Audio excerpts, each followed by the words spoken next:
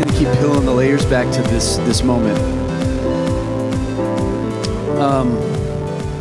Today is going to be about repentance. And so, I don't think we ever get away from that. The thought that we've moved past the need for him, or the thought that we've moved to some level of expertise. We got this. We know how to do this. I know how to lead worship. I know how to be a father. I know how to love you, God. I know how to preach the gospel. I got this. The thought that any of us ever get to the place where we're I don't need you. I've got this. It should really convict us, and I feel like it is. And we're going to release the kids in a moment, but don't stay focused. Don't go to commercial break. Don't let the ad interrupt. This is where we're digging today. I just wanted to give the kids an opportunity to be released.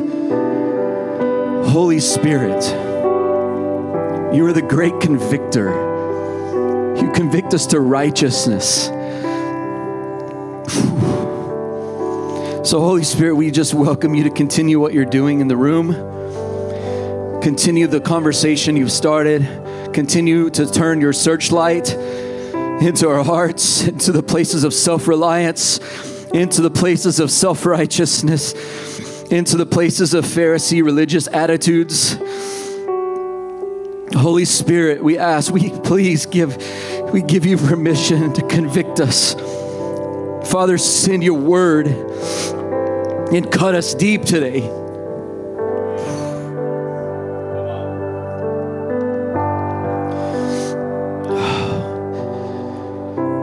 We bless our kids. May the kids learn this as well.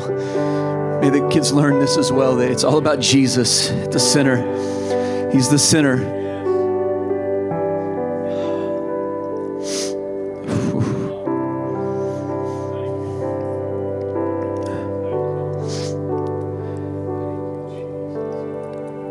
I'm asking for your permission to just roam around today. The Lord has a lot of things that he's been saying to my heart over the last few weeks. And everything this morning lined up. I was sharing with someone that I have some things that he's been doing to me that I'm not even ready to talk about. I'm really careful.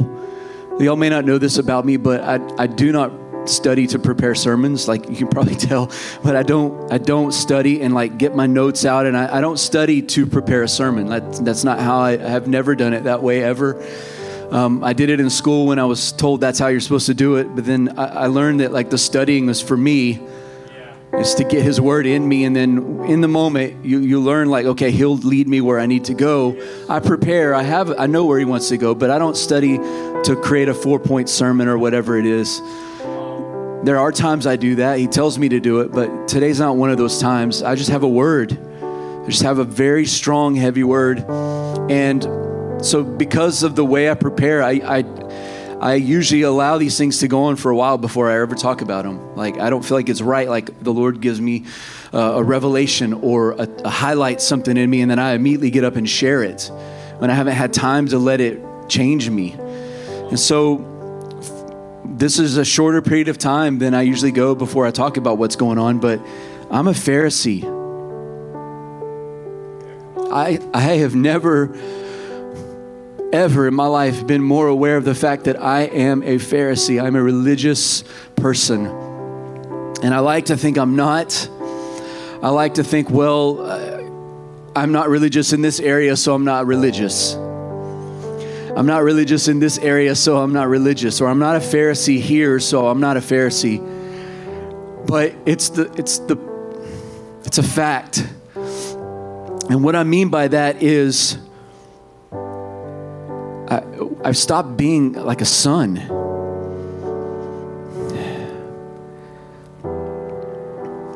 If you have a family and your family are silversmiths, or let's do something, you work on computers and it's generations, and you're into technology, and your family, that's what you do. You're into technology. And you've got generations of technology in your family, it's in your blood, right? It seeps out of you. You don't mean to.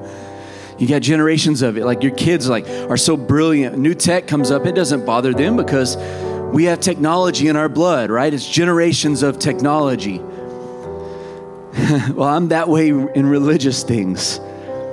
I've got generations of priesthood in my family, and it serves me really well in some ways, and in other ways I am blinded to the fact that I need Jesus, that I'm a Pharisee. And I'm just going to talk today and confess. And if this was just for me, I wouldn't do this publicly. Like, if this was just for me to deal with, and I would just deal with it in privacy with people that are accountable to in my life, and I would do that there. But the Lord says, no, like, Fire Life needs to repent for being a Pharisee. And you're like, well, what does that really mean? Because, man, the Pharisees get a really bad reputation. You know, we talk bad about the Pharisees because it's, you know, Jesus called them snakes, so we can be mean to the Pharisees, right? You brood of vipers, like, who warned you? I was coming, you know, what's wrong with you guys? Constantly. But the problem was, and this is what I started thinking about, a Pharisee wants to be first to the information. See, I know all the other ways. I know what Pharisees are.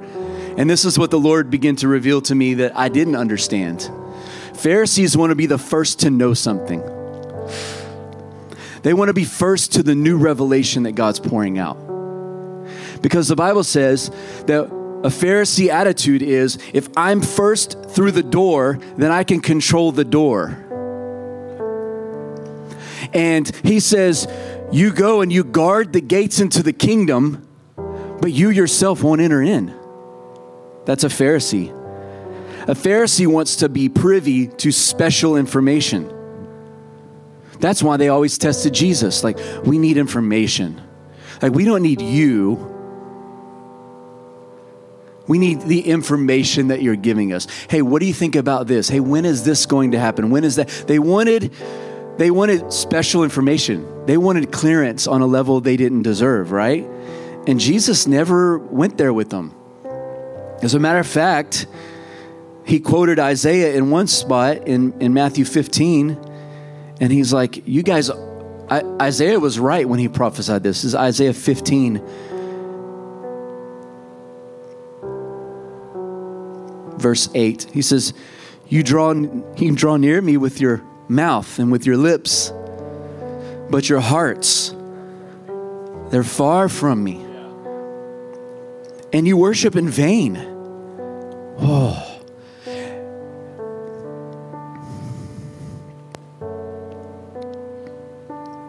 Why is your worship in vain? He tells them. Because your worship is made up by teachings that are doctrines of men. That's not from God. And why did he go into this? They were mad because the disciples didn't wash their hands before they ate. And he's like, you guys, it's not what goes into the man that makes him unclean. It's what comes out of the man. See what he's like, when you eat with unwashed hand, the food goes into you and then it's expelled from your body. It's waste. No problem. It's a process. But what goes into your heart comes out of your mouth. That's what makes you unclean. And he's like, you guys talk about honoring your father and mother. You talk about it, but you don't do it.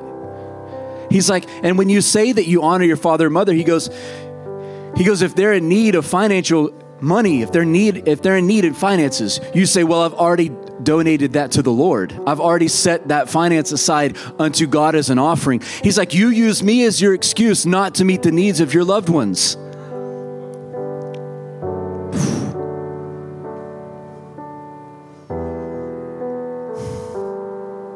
And you call it an offering. But your worship, it's vain. It means nothing. You sing songs, it means nothing. Your heart is far, far from me. And he told them to repent.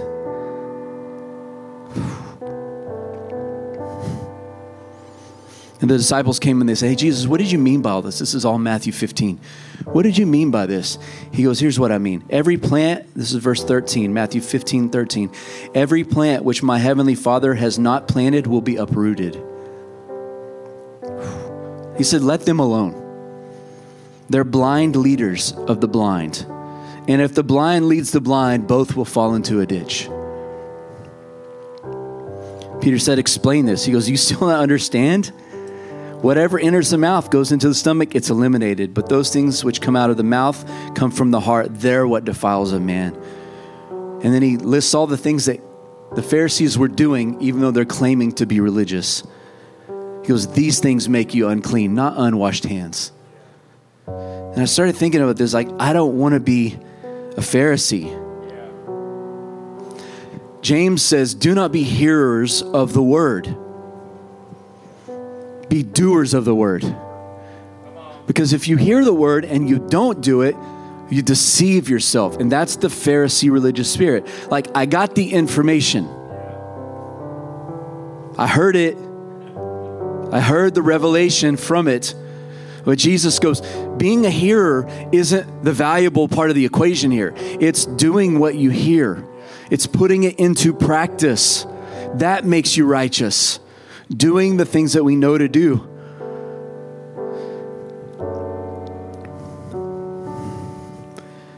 Albert Einstein once said this. This is just one of his great quotes. He said, we cannot solve problems by using the same kind of thinking we used to create them.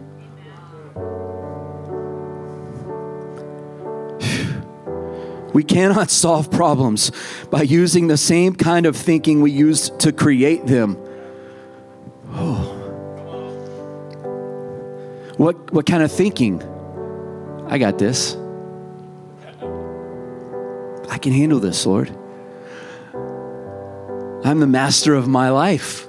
I've got it under control. I can add this. I can do this. I can do whatever I want. I've got it. No, we don't. We get in a mess and we're like, Jesus, I need help. And the first thing we do is we use self-help. I'm going to be better here. I'm going to pray more. I'm going to do more things.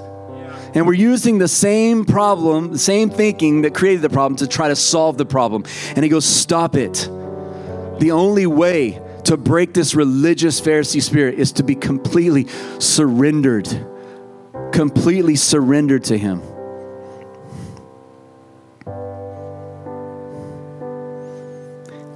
I'm just going to keep going, all right? I'm meandering through somewhere. Maybe I'll land it. I'll try to land it well. Give me grace until the end. I've shared this in a sermon years ago, but in England in the Middle Ages, how many remember in the 14th century, the bubonic plague?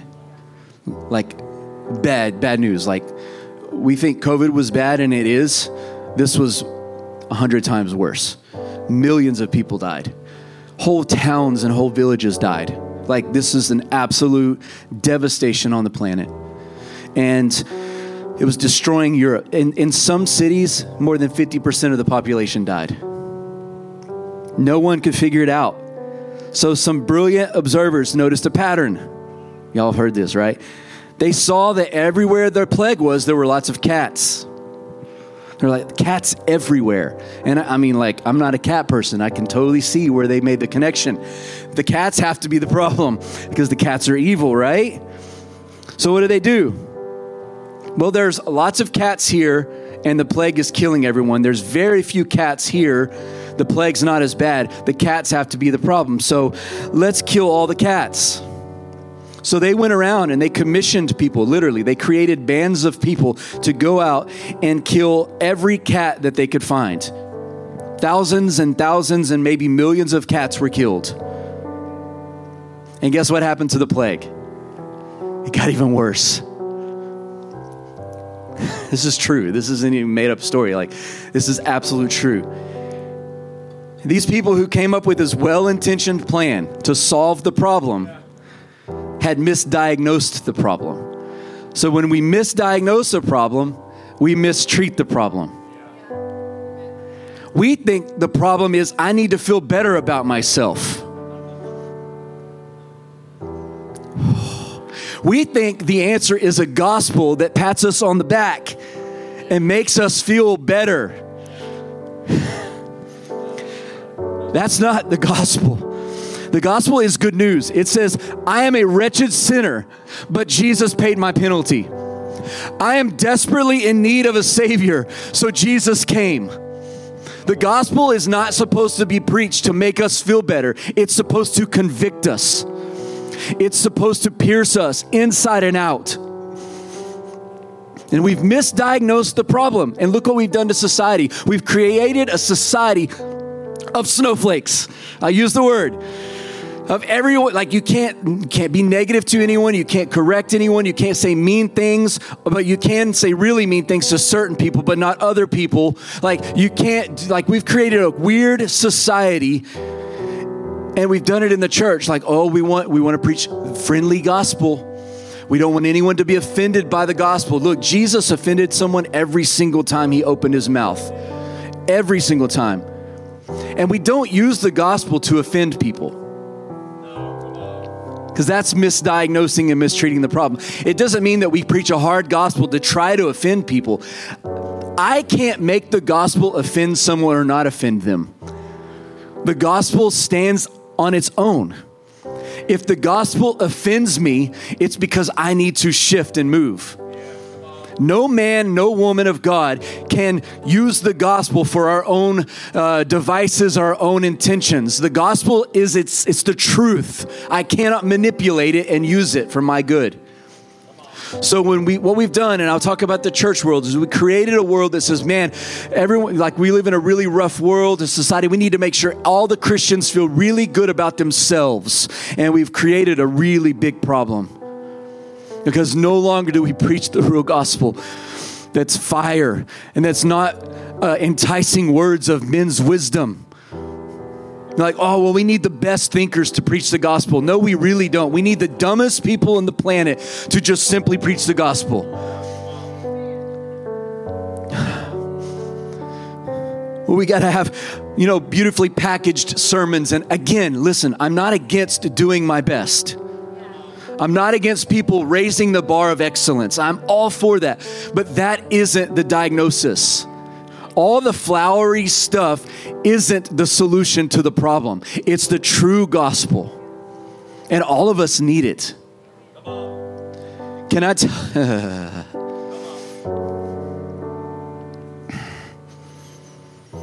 So many times I come to the Lord and I'm discouraged and I want him to pat me on the back. Make me feel better. And sometimes he does that because that's what I need. And he's decided that's what I need. So I need it, right?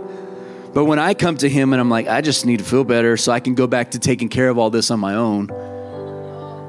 Because really what's happening right now is I've lost my confidence in myself. And so we come to him, we're like, hey, Jesus, I've lost confidence. Will you puff me up a little bit so that I feel confident about myself again? And Jesus is like, that's not how I roll. That's not the gospel that I preach. Like, you don't need to feel confident about yourself. Your confidence needs to be in Christ, in Christ alone. I no longer live. Christ lives in me. This is the gospel. And so all these well-intentioned scientists and brilliant thinkers thought, kill all the cats, we'll take care of the plague. And they made it worse. Guess what the real problem was? The rats. The rats were the problem. The rats were everywhere. They were in the streets. They were in the sewer. They were all over the restaurants and wherever they had all the pubs. They were everywhere. And the cats were actually helping. And they killed the help. Because you cannot treat a problem properly if you don't diagnose it properly. And who of us can look at any problem in our life and diagnose it well? Yeah, come on.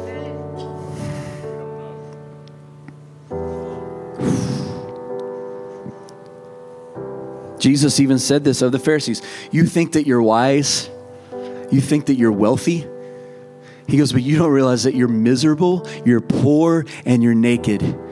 Like you don't have anything that's yours. I hold all of you in my hand. It's not yours. And we think that, oh, well, I'm really wounded in this area of my life. This is what I need to fix it. I need this thing. I need a better job. I need a better relationship. I need more money. No, those are all false solutions to the real problem. That's Jesus needs to be the center. Jesus at the center. And when we preach this gospel in the church that says if we can make people feel better about themselves, they'll act better. So if I can feel better about me, then I'll live better. Power of positive confession. And again, there are places for all of this. There's truth in all of it, right? But it is not the center message of the gospel. The center message of the gospel is blessed are those who are poor in spirit. Blessed are those who completely acknowledge their dependence and their need for me, for they get the kingdom.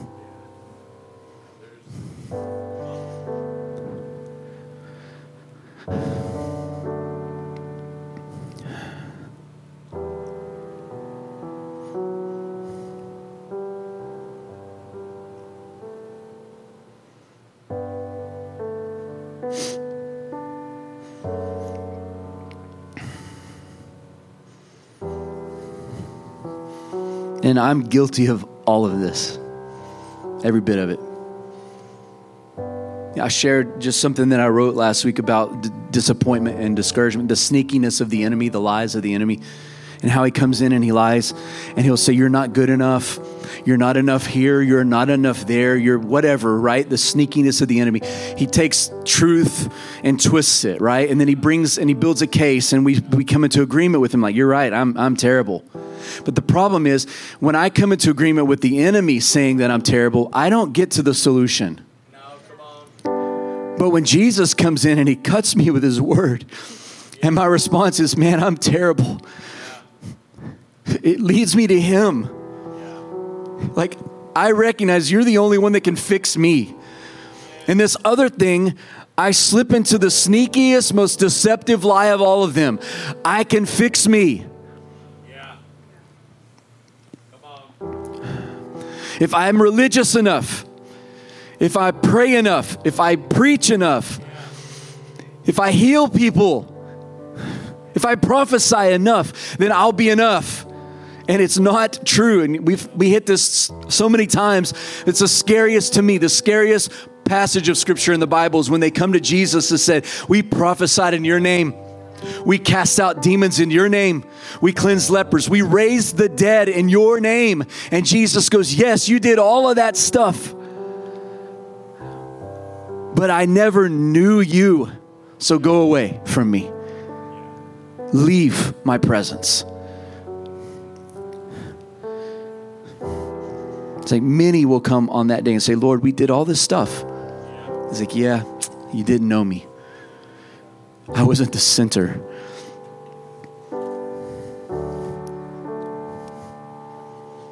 We cannot solve the issues of the soul with works. We cannot solve the issues of our heart with more revelation. Like, I think we've got the greatest preaching ever right now. Everywhere you go, there's great preaching on the earth right now. There really is. And all of that great preaching, look at our cities. And this is a terrible statistic, and I hate bringing negative statistics because I'm like, but the most religious states in our country, the most church-going states, it's like Mississippi, Alabama, Texas is one of those, especially Mississippi and Alabama. They're the most church-going states in our whole country, have the highest crime, highest divorce rates, highest suicide rates, highest adultery in the church. Like it's like, okay, we've got to preach the real gospel then. Because this isn't, all this stuff isn't going to do it. It's going to be the power and the demonstration of the gospel of Jesus Christ. And Paul said, he's like, look, I mentioned it earlier, but I don't come to you with enticing words, with men's wisdom. I don't come with new revelation or new ways the church is going to explode in growth and change culture. I come with the simple power and demonstration of the word of God. I don't preach anything else but Jesus Christ, and he was crucified. And I'm not ashamed of the gospel. For it is the power of God unto salvation. The gospel. There's no other way for us to be saved but through Jesus, the door. Jesus said, if you try to get to the kingdom in any other way, you're a thief and a robber. So all of us that have been a Pharisee, today it has to stop. Like, it has to stop. You're like, well, okay, I'm going to work on it. That's not the solution. It's not work on it and stop being a Pharisee. It's surrender. I give up. Yeah. Yeah, I'm pitiful. Let's all be honest. Even on my best day, I'm pitiful. I need Jesus. Like, I need him. We need him, right? Like, we can't do this without him. Like, for us to think that we can for 1 second do anything without him, it's beyond foolish. He's called us to preach the gospel, to heal the sick, to raise the dead, to cast out demons, to cleanse lepers, to disciple nations. And if we don't apply the gospel to our lives in surrender, we may do those things, but we won't know him.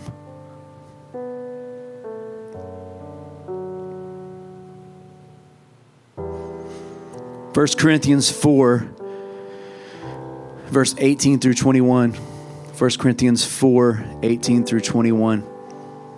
Paul is talking to them. He says, some are puffed up as if I wasn't coming to see you. He's like, some of you are really being arrogant and you're puffed up in yourself right now as if I'm not going to come and see you face to face. Like, dad's away right now. You're acting really tough, but I'm coming to see you. I will come to you shortly if the Lord wills. And I will know, not the word of those who are puffed up, but the power. For the kingdom of God is not in word, but it's in power. He's like, what do you want? Do you want me to come with a rod? Or do you want me to come with love and the spirit of gentleness? And he's correcting the church. And I feel the Lord saying that to us today. Like, you're puffed up. You don't even know it. I'm talking to me now. You're puffed up. You're arrogant. Even right now, you felt arrogance in this message. Like, stop. Stop it.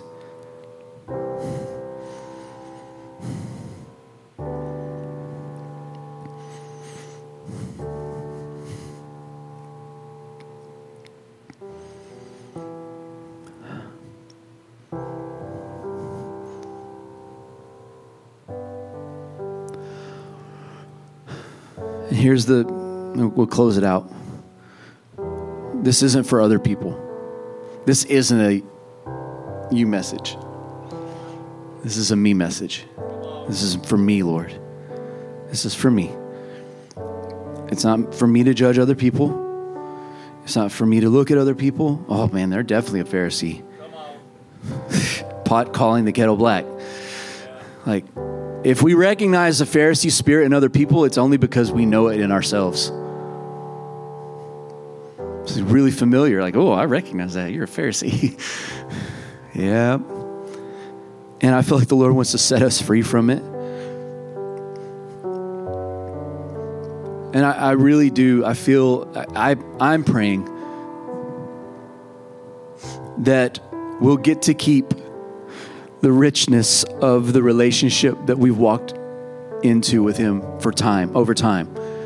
That we'll keep the things we've learned, the revelation, the victories, the battles that we've fought through, that we'll keep all of that stuff, but we'll learn to do it from a place of surrender. And we'll learn to do it from a place of being a novice and like, I don't know anything. Lord, I bring my testimony to you. I know you've done this before and this is how you've worked. I bring it with me, but I don't know anything because you're in control. You're in charge. You're the boss. And I feel like the Lord's saying, hey, come on, come to this place of surrender. It was at the end of worship. That's where we moved into.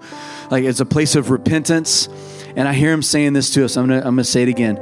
Jesus is like, do you want me to come with a rod? Or do you want me to come with a gentle, loving spirit? And here's what I think that means for us today.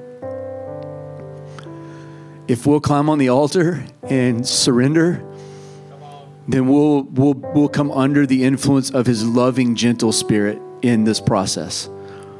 But if we push it off for another day, he'll bring the rod. The discipline. So Jesus, can we just let's make this whole place an altar. If this is for you, just come to the front. I won't say another word. If you brought offering in person, the buckets will be somewhere where you'll see them on the way out. But let's make this a place of prayer, like a place of repentance, actual place of repentance and surrender to God.